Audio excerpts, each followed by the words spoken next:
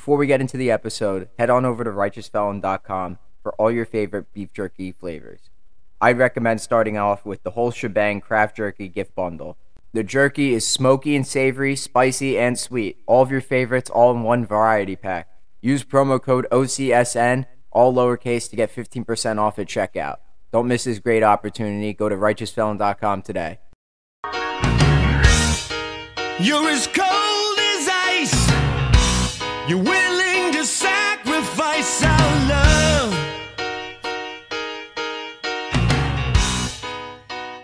Hello, everyone. Welcome to the Ice Cold Takes podcast. I am your host, Joey DeMeglio, and the Rangers head into a 2-game road trip against the Red Wings and Capitals after dropping the last 2 games to the Flames and Jets.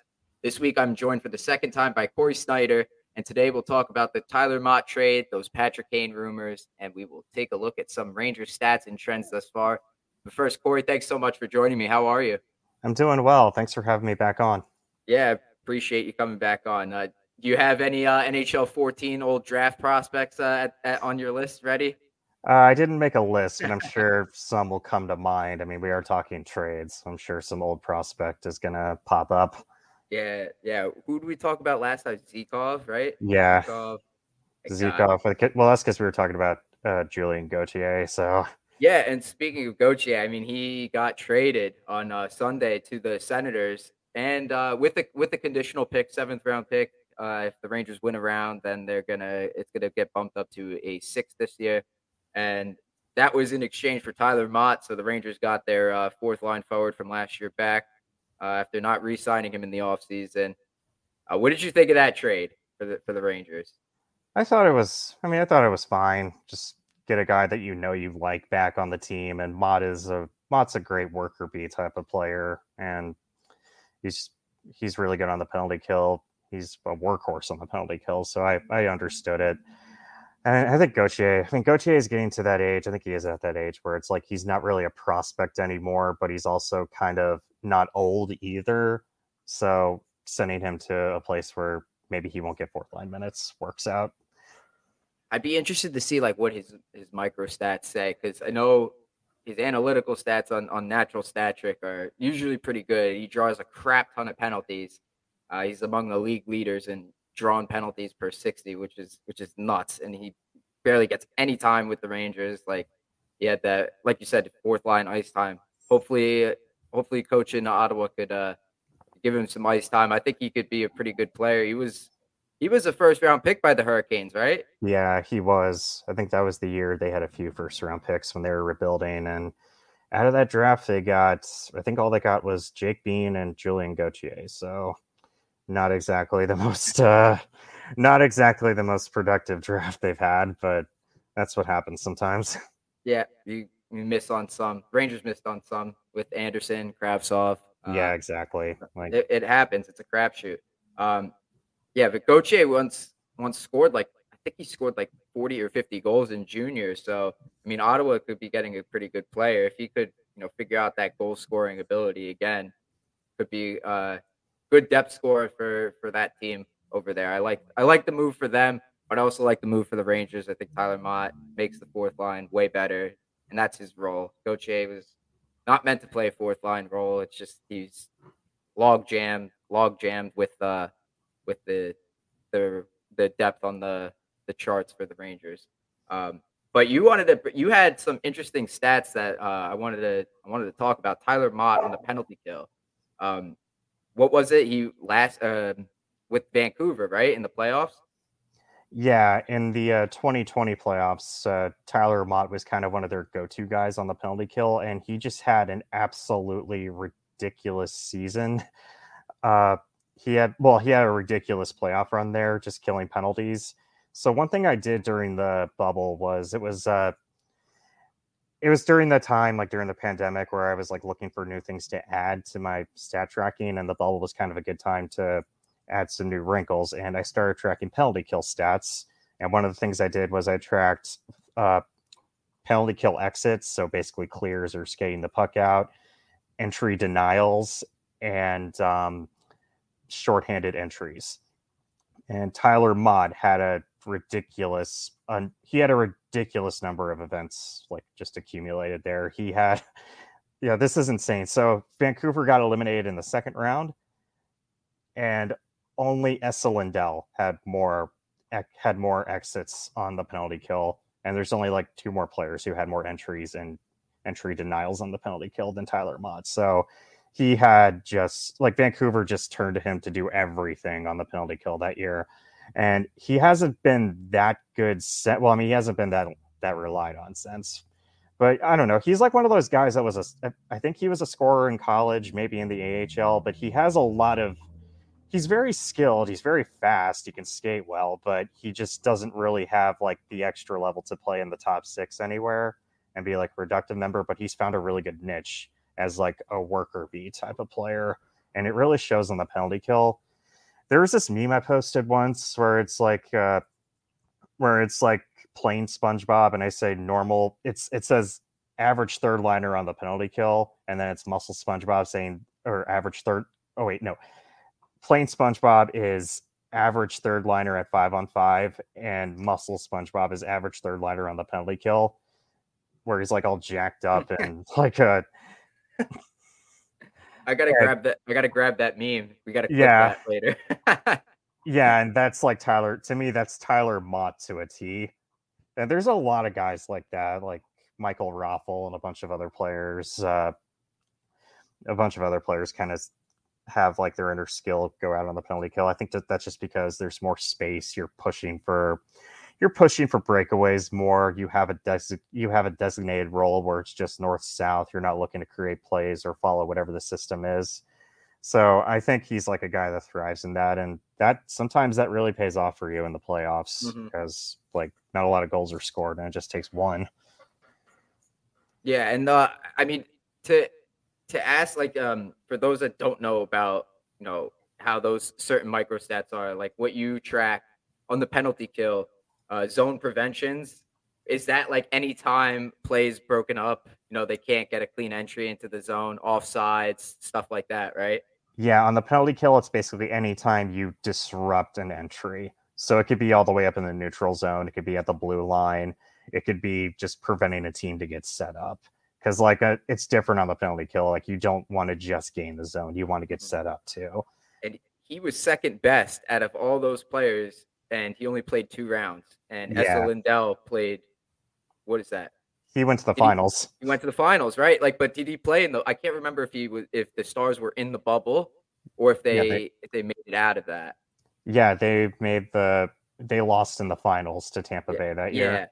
Yeah. So And Essa Lindell is also a guy who plays literally every shift on the penalty kill. Yeah. So that's impressive that Mott was up there then. So that's the Rangers are getting a really, really valuable asset if they use him on the penalty kill as much as probably not going to be like how Vancouver used him, because the Rangers do have Zibanejad and Kreider. Trocheck kills penalties. Goudreau kills penalties. They use VZ. They even throw Capo Caco out there, but they're gonna have to use Tyler Mott if he's that effective, man. Like, you take a costly penalty in the playoffs. You need a big kill if you're tied or down by 1 or something like that, and there's not much time left. You gotta go with your best guys, and Tyler Mott is probably going to be one of those guys. But the micro along with the micro stats, I wanted to take a look. What do you have on the Rangers? You said this year they were actually really good with what you've tracked. Yeah, as far as creating offense goes, the Rangers were one of the better teams in the league. So, like the stats I track are focused a lot on offense, transition play, forechecking, and one of the things I do look at is how many shots a team creates off the rush versus how much they do off the forecheck. And the Rangers are one of the more balanced teams in the league in that department. So they create a lot of shots in both areas. I think a lot of that is just some of that is just the talent they have, because like Panarin is one of those guys who has broken a lot of my charts in the past, and he's one of those guys, like even in a down year, he still grades well by my stats just because he has the puck on his stick so much. Zibanejad's always been a really good rush player. Kreider has been too. Trocheck's another guy who's always been pretty good. And their kid line, well, I don't know, they haven't been the kid line all season, but Hedel, Lafreniere, and Kako have taken a pretty big step forward this year. Because like in the last 2 years, all three of them they haven't been creating a lot of offense really in any situation. And this year, all three of them have taken a pretty big step forward. So that's been a pretty big development for the Rangers. And that's where the Tarasenko trade is going to really help, because they can go back to putting those three together without kind of sinking one of the top two lines. And I'd imagine that the three of them together, the three kids, are better when they're together than when they're separated.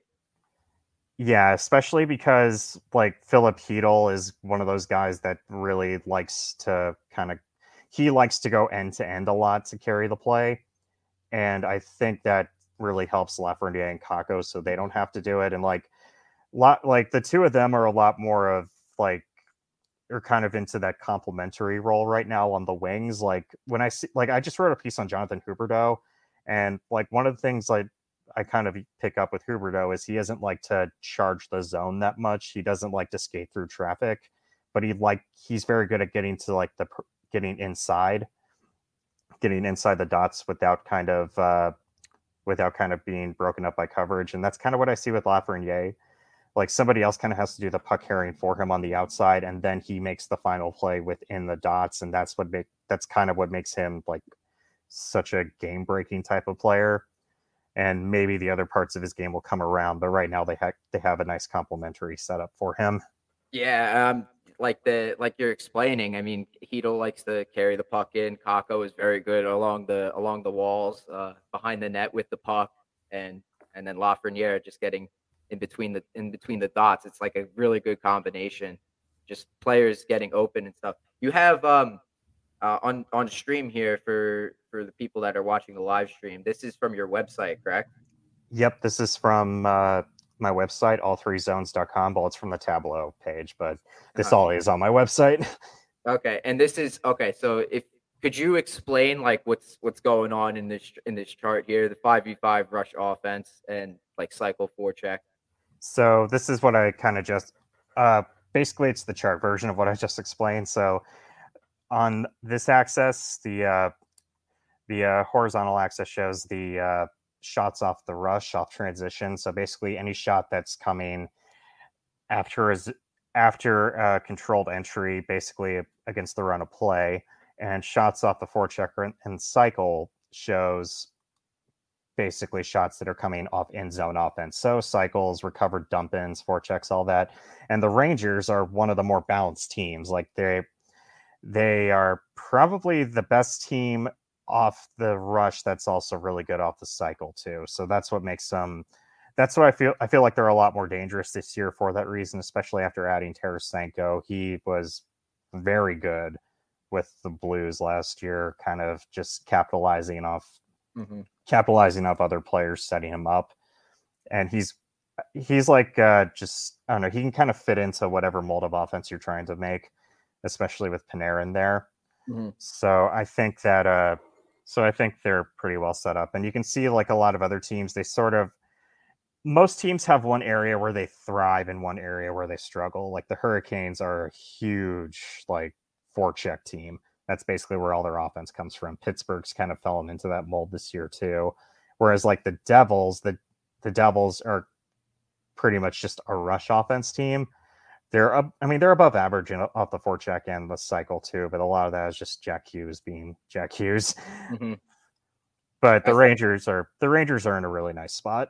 Now, I remember, I think the last time that I had you on, we were talking about the Rangers dumping the puck in last season. And since I had you on the show very early on in the season, it was kind of difficult to judge what they had going on this year. But now that we're past the midway point, past the All-Star break, has that sort of changed? Like, are the Rangers more of a carry team, or they still dump the puck in a lot? They're more of a carrying team now. Like, the league has kind of shifted to where most teams play like this now, just because you need guys who can attack off. You need guys who attack off the rush, and the Rangers have kind of ascended into like one of the better teams in the league in this area. And they also get a lot of entries per game too, which is good because entry differential has been shown to like be more impactful than whether or not you can carry the puck in or not. So basically you want to just basically you want to be able to like pin teams in territorially regardless of how you're getting the puck in, and the Rangers have found a nice balance there. And Yeah, go ahead. like this chart right here shows like where they rank. They're up there with Boston, Vegas, Jersey, Edmonton, with the teams that like to carry the puck in a lot. So it's a pretty good spot. And I feel like it plays to their roster strengths too. Like I said earlier, like Zibanejad, Kreider, all those guys like to carry the puck in a lot, and their little young core has gotten better too. Yeah, so seemingly it looks like to me from these two charts that you showed me that it's a significant improvement at even strength for the Rangers from last year compared to this year. The cycling is, I mean, the Rangers have these long drawn out shifts in the offensive zone. You see it a lot of the time. You see it with Lafreniere, Hedl, and Kakko, and I think it's because of how you described it before. Like they all play to each other's strengths. Like Hedl's very good. Like he likes to gain control of the puck, enter the zone with control. Like he skates it in himself. Doesn't really dump the puck much. Kakko's good around the edges, and Lafreniere is good inside in the house. But like overall, would you agree that it's been not a good but a great improvement from last year for the Rangers? Yeah, so last year I felt like their problem was they could only really score off counterattacks, and they played for a lot of counterattacks. So basically they had to survive a bunch of just garbage in their own zone and just wait for an opportunity to strike against the entire team. And it worked for a while, but it kind of just led to these games where they just get shelled on the shot clock, and sometimes it doesn't. And sometimes it like puts your team in a rut and a losing streak. And they found a nice balance after they got Andrew Kopp and Tyler Mott at the trade deadline, and kind of weeded out some of the weaker players on their roster. Whereas this year they've been better at kind of just having sustained possessions, and I think adding Trocheck's been a big impact there. Because like Trocheck, he's not one of those, like he likes to carry the puck, but he doesn't really like to attack off the rush that much. He likes to kind of skate into a corner and go from there. Like at least that's how he was with the Hurricanes. Mm-hmm. And I think the Rangers had to adjust to playing in the offensive zone more, as like silly as that sounds. But they were so used to kind of these one and done chances and just attacking when the team isn't prepared or in a set defense that it took them some time to kind of figure out chemistry, which lines work together within the offensive zone more. Because I think there's some details that kind of matter more when you're playing off the cycle so much. Just like who likes to go to the net more, who likes to kind of have the puck on their stick on the perimeter, who likes to handedness matters a lot more there too, because you're signing up guys for one-timers. But I feel like that's something that is kind of easier to fix than like a roster that's flawed or defensive zone schemes and all that. Because like they have the talent. Like Adam Fox is one of the best, probably the best player in the league at creating from the point. And guys like Miller had to kind of improve too, because I think that was new for him, just playing so much on offense instead of like focusing on preventing. It certainly looked a lot better in the past few weeks, I'd say. But the theme for this year is the line combinations last about as long as a carton of milk. Gerard Gallant likes to throw the lines in a blender. He didn't do it too much last year, but he has done it this year. But I would be interested to see defensively. I mean, Shesterkin isn't nearly as good as he was last year. He's come back to down to earth, and recently he's been slumping, but still a good goaltender overall this season. But is just not as good as last year. Defensively, has there been what does it look like for the Rangers? If I could put it back up on stream. All right, so a new tool that I just made for my site is team cards. So it shows how teams rank by my stats, like relative to the league average. And the Rangers, they're a very weird team, because like by entry defense, they're not terrible. Like they don't get burned off the rush that much. and they're pretty good at kind of getting sticks in the way and kind of shutting plays down at the line. The only problem is that like with breakouts, they're not great. Like they do turn the puck over a lot. They do like to clear the puck out. Like their favorite breakout method is basically just clearing the puck out of the zone or just getting it over the line and having Fox kind of settle it down and set up a rush play. So I think that's something it's a bit of a concern, but I don't. There's not really a team in the more I look at these stats, there's not a team in the league that's perfect at everything or that's great at everything. Mm-hmm. So I think this is something they can kind of work around by really just what they've been doing this year, not playing that much in their own zone. But it does leave them prone to games where they kind of get shelled and just struggle, which, I mean, that's going to happen over 82 games. But I do wonder how much of it is going to, I do wonder how much of this is going to play a factor in the playoffs. And if it's something that they can expose, because like the Devils are not, I mean, if they play the Devils in the first round, the Devils are not a great forechecking team. But is this something, if they get Timo Meier, that they can expose? But they also have Shesterkin to kind of bail them out. And like Shesterkin, like the way he played last year is like almost going to be impossible to replicate. Yeah, so, of course. But like just the human level of Shesterkin is still very good. Yeah, those stats are, I mean, if you had showed me those stats and it was like before December 5th, I would say, yeah, this is pretty accurate. I mean, the Rangers were shooting themselves in the foot a lot of the time. If like through my observations, they were turning the puck over, and not just turning the puck over, but in like literally the worst possible areas of the ice you could imagine, like literally in front of the net, in the neutral zone, like where you're not skating, like you're caught in quicksand basically.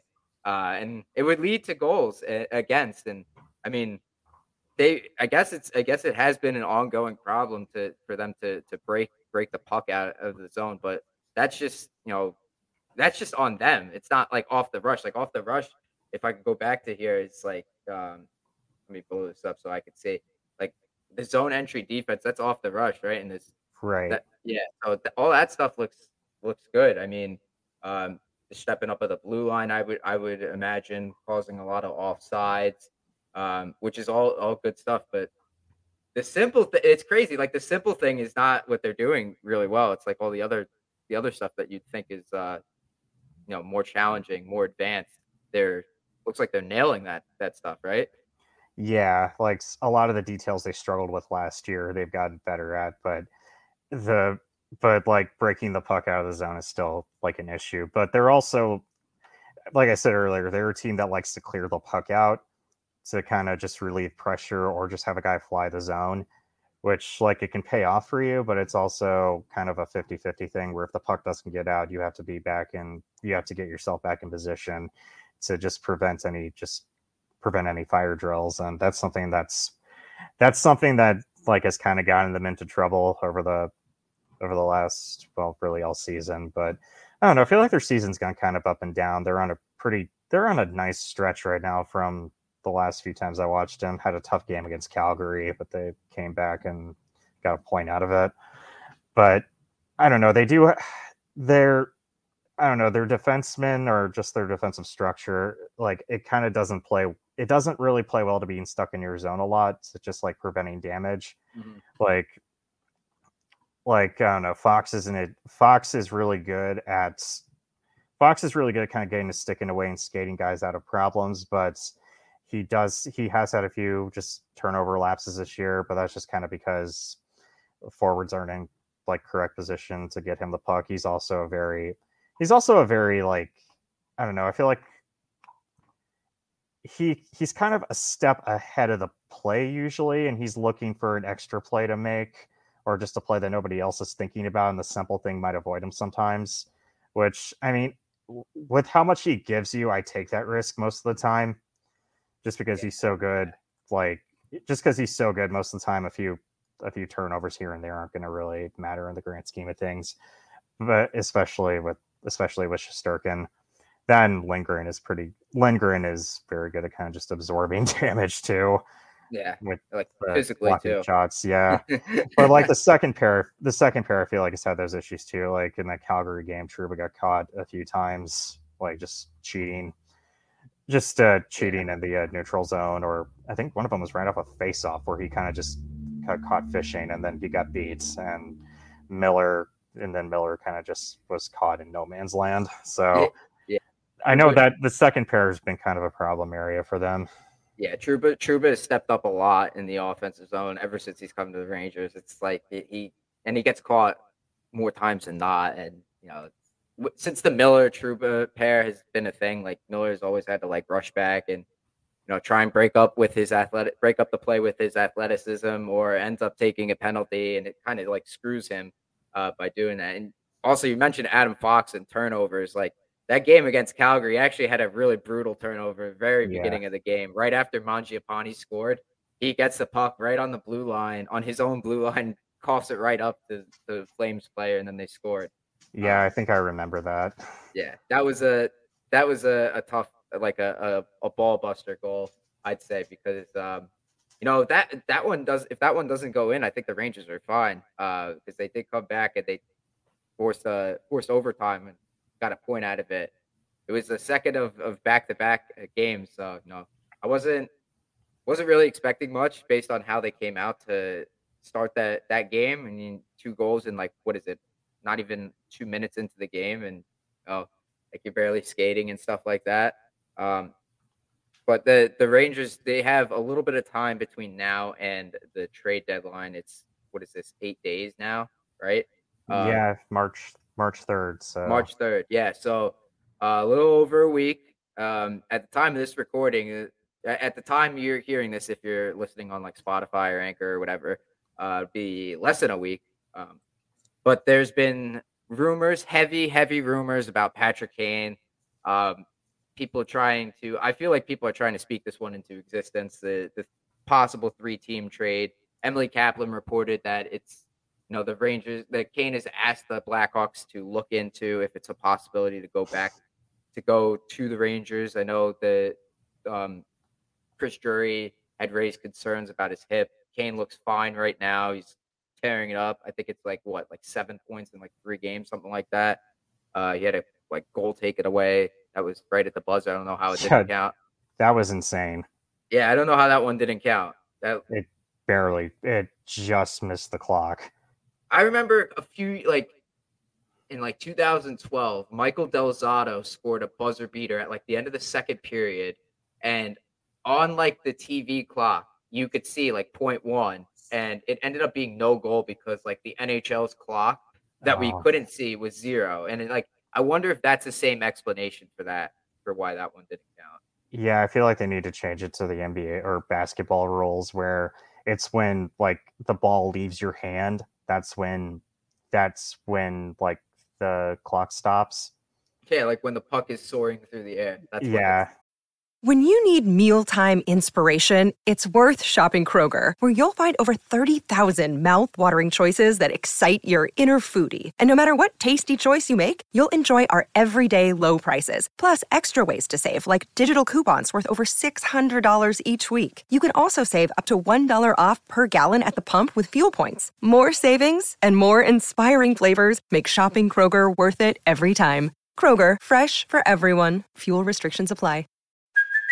Hey, it's Kaylee Cuoco for Priceline. Ready to go to your happy place for a happy price? Well, why didn't you say so? Just download the Priceline app right now and save up to 60% on hotels. So whether it's Cousin Kevin's Kazoo Concert in Kansas City, go Kevin, or Becky's Bachelorette Bash in Bermuda, you never have to miss a trip ever again. So download the Priceline app today. Your savings are waiting.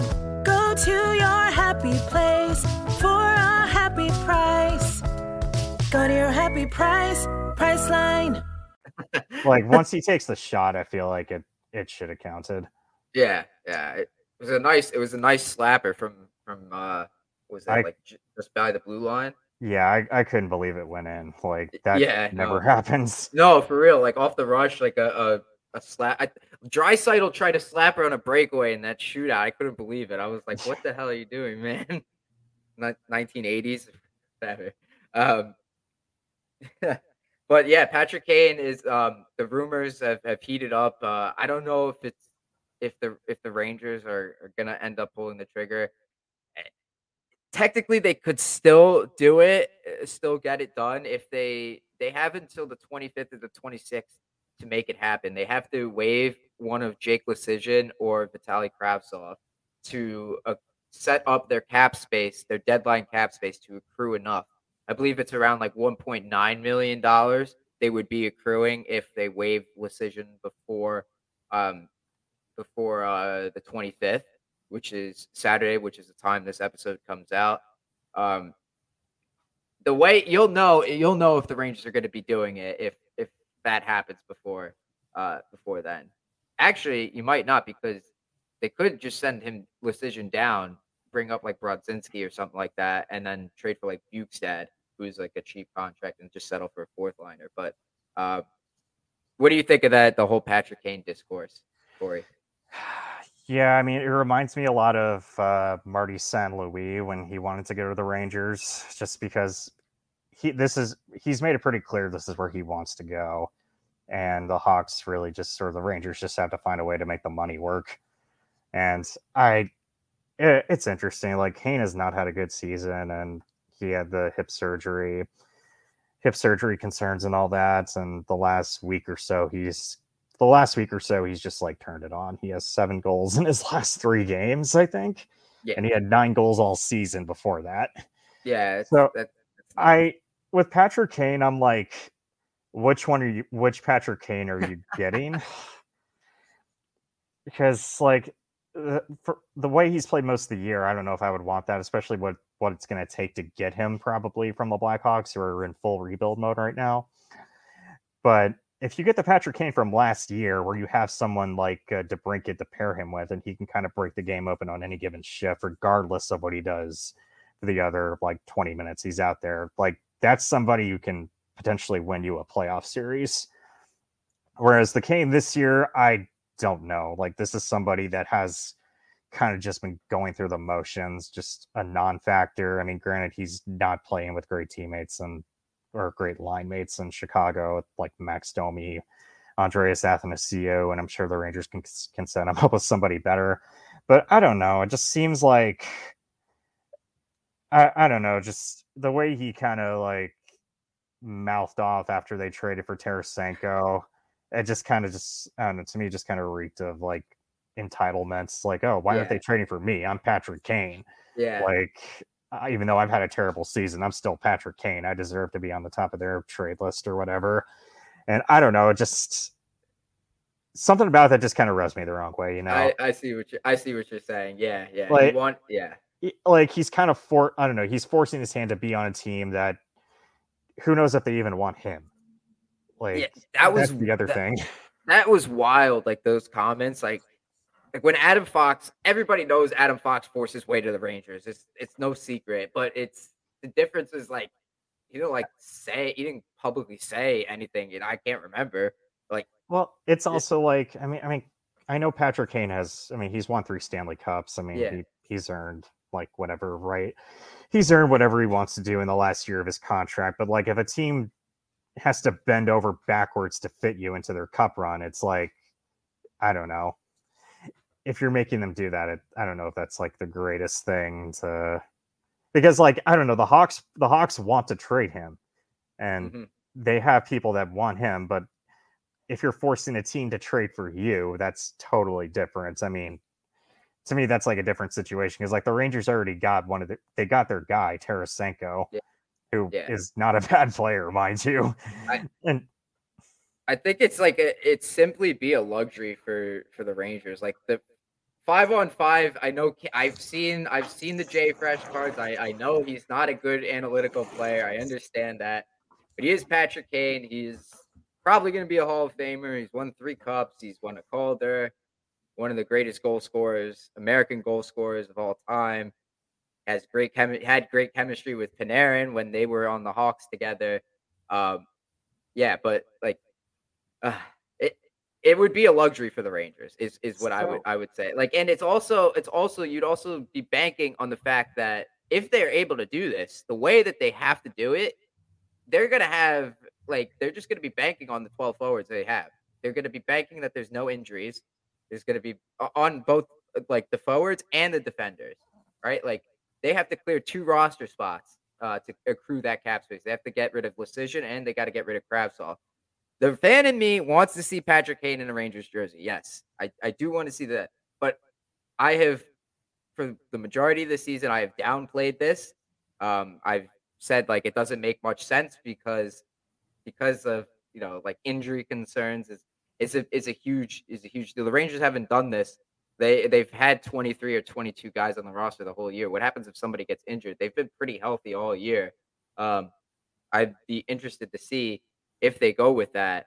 I know it's crazy to say, like, why would you go after like a fourth line center over Patrick Kane? Like, the guy's going to be a Hall of Famer. Like, yeah, I understand that, but in terms of where the Rangers are, let's say somebody gets hurt. Let's say if Panarin gets hurt, Rangers might be screwed. No? Yeah, and with Kane, I feel like it's the ultimate test of like flipping the switch and just going back to the guy you were. Because I mean, last year, like I know some of his his underlying stats weren't great last year, just with how bad the Hawks were defensively while he was on the ice. But he still does a lot to kind of break games open, like just in one shift, or at least he could last year. This year, it's been like I said, this year he's pretty much just gone through the motions. But yeah, go ahead. I don't know if he goes back to, let's just say the Rangers do trade for him. He's on a team that's making a playoff run with a lot of good players that they can pair him up with. Like, does that kind of set him off and get him back to like, not even the old Patrick Kane, the Patrick Kane of last year, like that? I mean, that's a game breaker. It's just a matter of like how it seems like he's forcing the team's hand of the team that wants that. We don't even know if they want to trade for him. He's saying, I want to go here. Like, right.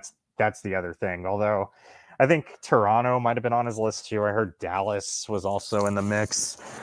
And it just seems like he's kind of going through the ringer of teams that want to trade for him or playing against teams that potentially want to trade for him and just lighting it up.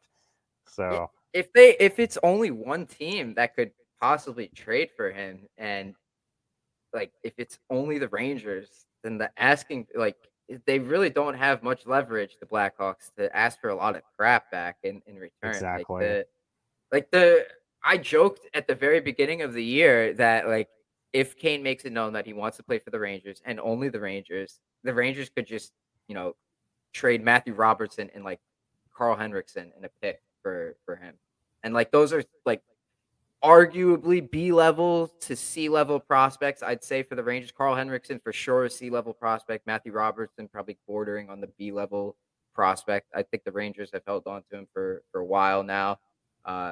Haven't included him, and I haven't heard his name included in many trade talks. But if that's what it takes for him, and you hold on to your first-round pick, I mean, I would go for it. But it's, do you want to do that and risk potential injuries and stuff like that? I mean, the team has been pretty healthy this year.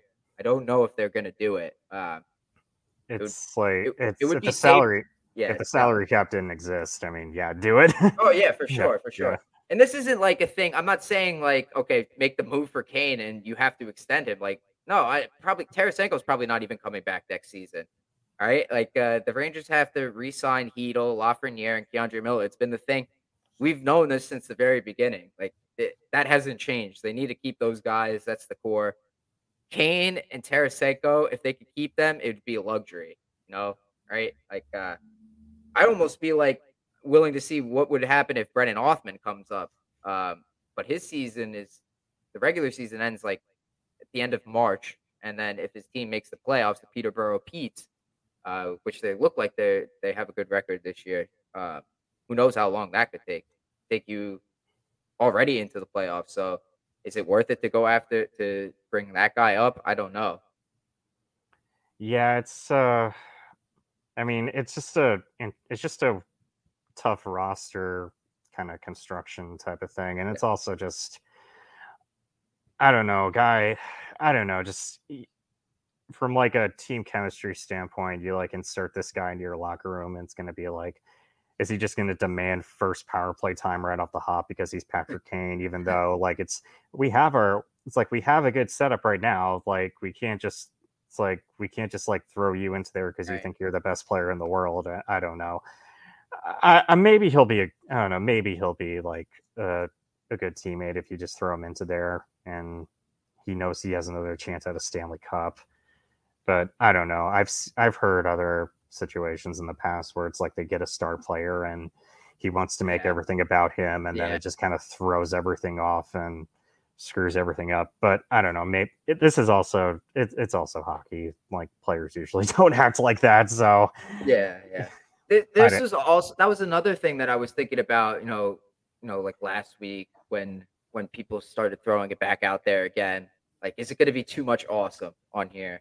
Like, again, like the novelty of Kane in the Rangers jersey. I mean, it would be cool, but is it the Rangers already have Panarin and Tarasenko? They have Kreider, who scored 50 goals last year, Zibanejad.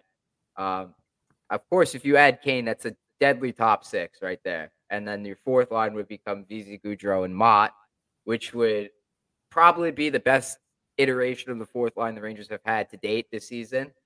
But is it going to be too much awesome there? Is it going to become like I don't even know what other teams compare. I don't know what other situation a team has ever done anything like this before. Like, didn't the Brooklyn Nets have like I mean, in the NHL, like post salary cap, because I mean, you had some of the Oilers teams back in the 80s had some insane rosters. The Dallas Stars in 2000 had like Guy Carbonneau on their fourth line, and the Red Wings in 2002 had like an entire roster of Hall of Famers.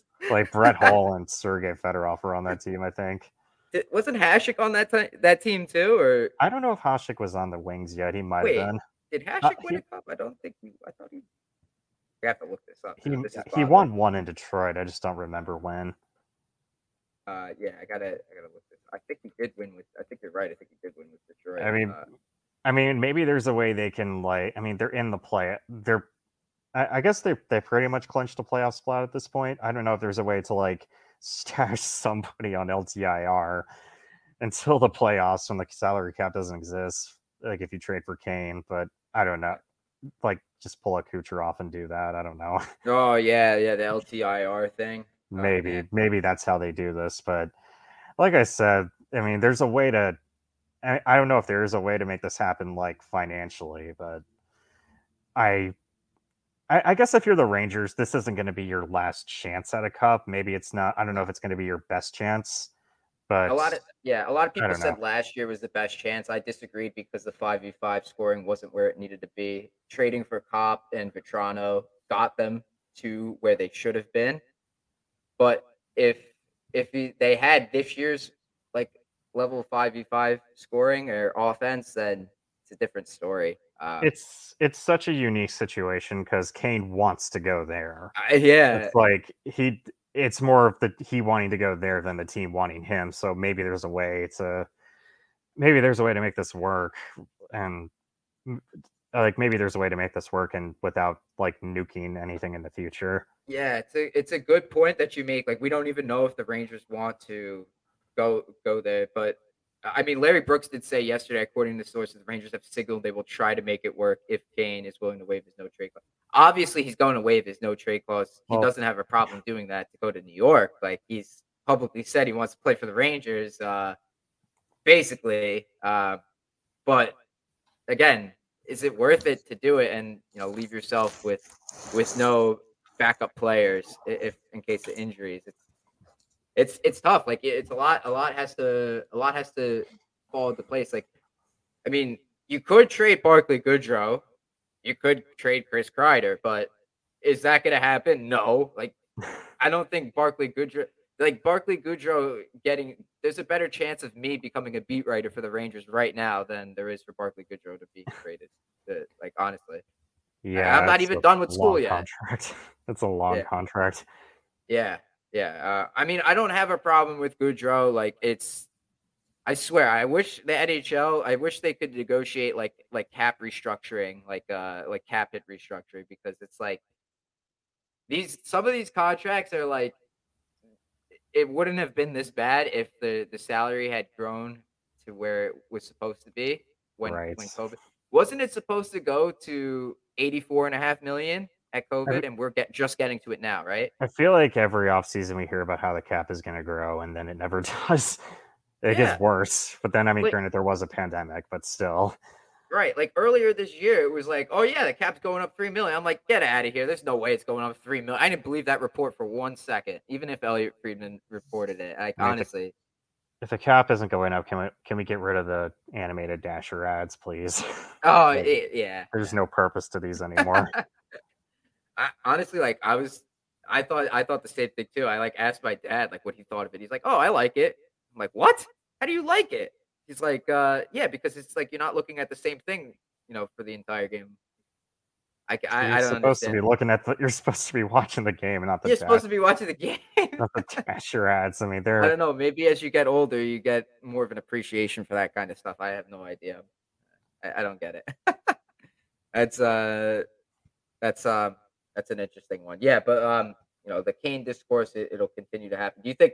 Where do you think Timo Meyer heads? I mean, I want to say Carolina because they can do it. Of course you do. They honestly should do it.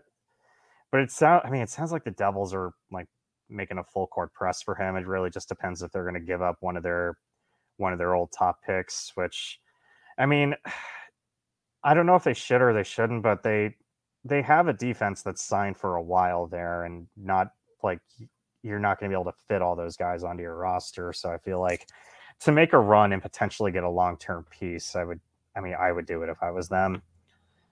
I'm looking at the Hurricanes like cap situation next year. They have, let's see, how many unrestricted free agents? 4 forwards, 2 defensemen, 1 unrestricted, 1 restricted. DeHaan is the unrestricted. Dylan Coghlan is they go bargain basement to replace the bottom pair every year. So I'm not too. It's Teravainen is the big free agent though.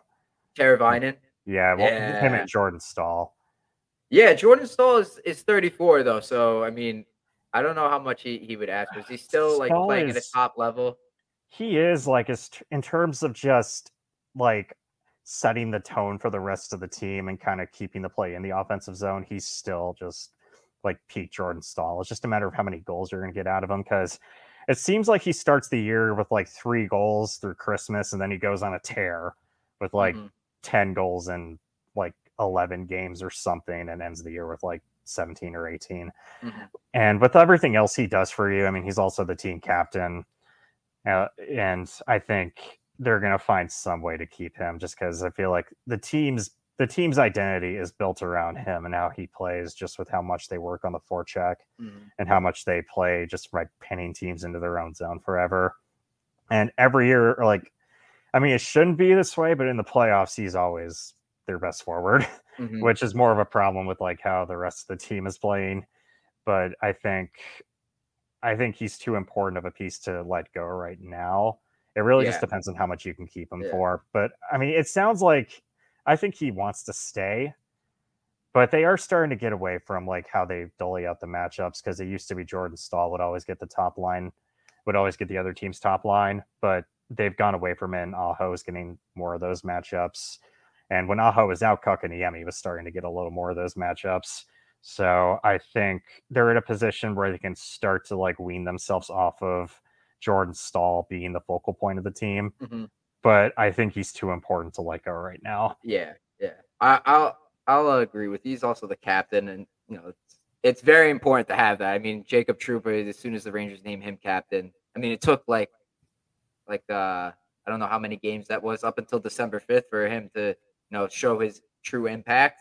But it's been noticeable, and it's been important. I'm looking at this situation for Carolina. It looks pretty wide open after like 2-3 years. Yep. Lots of guys coming up, and they're going to have like a good portion of cap space. I'm looking at Cap Friendly right now.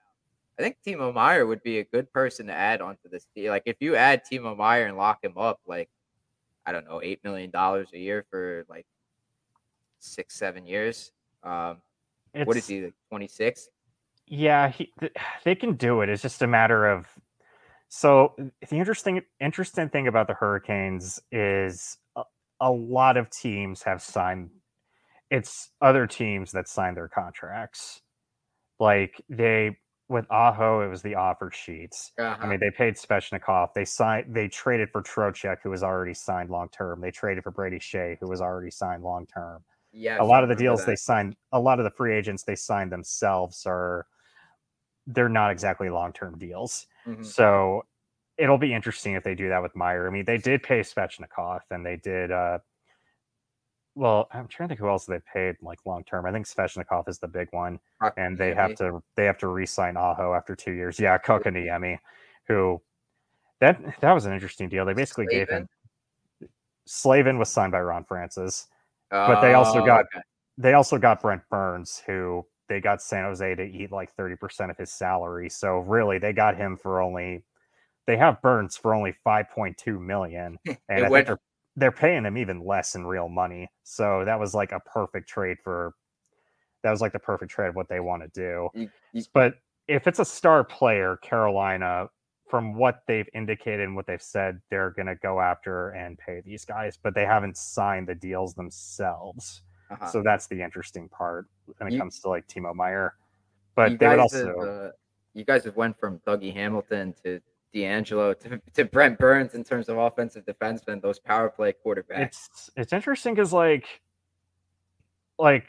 Brent Burns, I felt like his play in San Jose the last couple of years where it looked like he was in the twilight of his career. Like I thought that was like worst case scenario for Dougie Hamilton. And then lo and behold, they trade for the real Brent Burns 2 years later. I feel like the D'Angelo thing, they got what they needed out of him and moved him. Yeah. That was not going to be a long-term situation. No. Yeah, he got himself back on his feet, and I I thought he did an okay job for them. He did. It's just a matter in the playoffs when the games got tough, he unraveled. Yeah, I know. Yeah, he was terrible. He was a loose cannon. He had 2 good games against the Bruins, and then he was just awful the rest of them, and he was playing top pair too. Yeah. But with Brent Burns, like Burns is bigger, he's stronger, he can actually go back to retrieve pucks and have Slavin do everything for him. So he's actually fit in a lot better than I expected him to, because I thought Burns was close to being done after watching him in San Jose the last few years. Yeah. But he's been awesome this year. Brent Burns, yeah, he's been good. Yeah. I think I have him on my fantasy team, so much appreciated. Yeah, he's been like the perfect addition for getting them through this next couple of years before they need to sign another top pair defenseman. Now, correct me if I'm wrong, Brady Shea is really good now, right? He has slowly come along the last 2 years because like he's playing shutdown minutes with Brett Pesce right now, which was the surprising part. Well, really almost everything about Shea has been a surprise the last 2 years because he's starting to like produce on offense now, which I didn't think was ever going to happen after watching him. It didn't seem like he had any sort of danger to his game.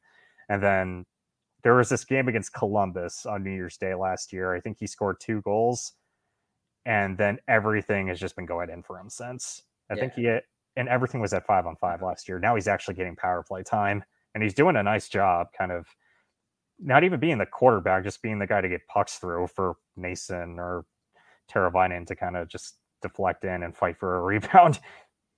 I was so happy when they traded him to the Hurricanes, because like the season he was having was not good at all. Like it was so sad too, because like when he first came up as a rookie, I remember that year he was awesome, especially in the playoffs. Like you talk about power play time, he did everything, man. Like he was a good player. Like it's good to see now that he's starting to get back to where he's at. I guess it was a fair trade. I think the first round pick the Rangers got in that trade ended up being Braden Schneider. Yeah, I mean he had a lot of raw talent, like even when the Hurricanes traded for him, because like he wasn't producing much, but he could still skate like the wind. He's built like an ox. So there was something there, definitely. So I guess they were kind of banking on maybe this guy signed at an okay deal for a top pair defense or for a top 4 defenseman for a long time. So I thought they're like, if we can like rejuvenate this guy's career, maybe we have something. And it took really until last year for him to really come around as like a solid guy in the top 4. But they've done a nice job of kind of getting him back to where he was in his rookie year. Mm-hmm. Yeah, defensively, the Hurricanes score is pretty good. Like I like Slavin. Brett Pesce's a good player. Joe Micheletti likes Brett Pesce just because he's from up there, isn't he? I think so. I think he's a New York native. Yeah, Terrytown. Yeah, that's where the Rangers practice facility is. Yeah, I never know. Like I knew he's from New York. I wasn't sure he was from the city. I didn't know that until I just clicked on his name. Yeah. But yeah. Anyways, Corey, thanks so much for doing this with me. We're gonna wrap this up.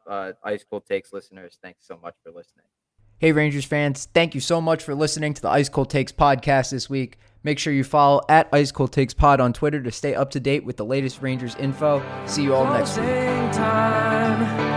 You don't have to go home, but you can't stay.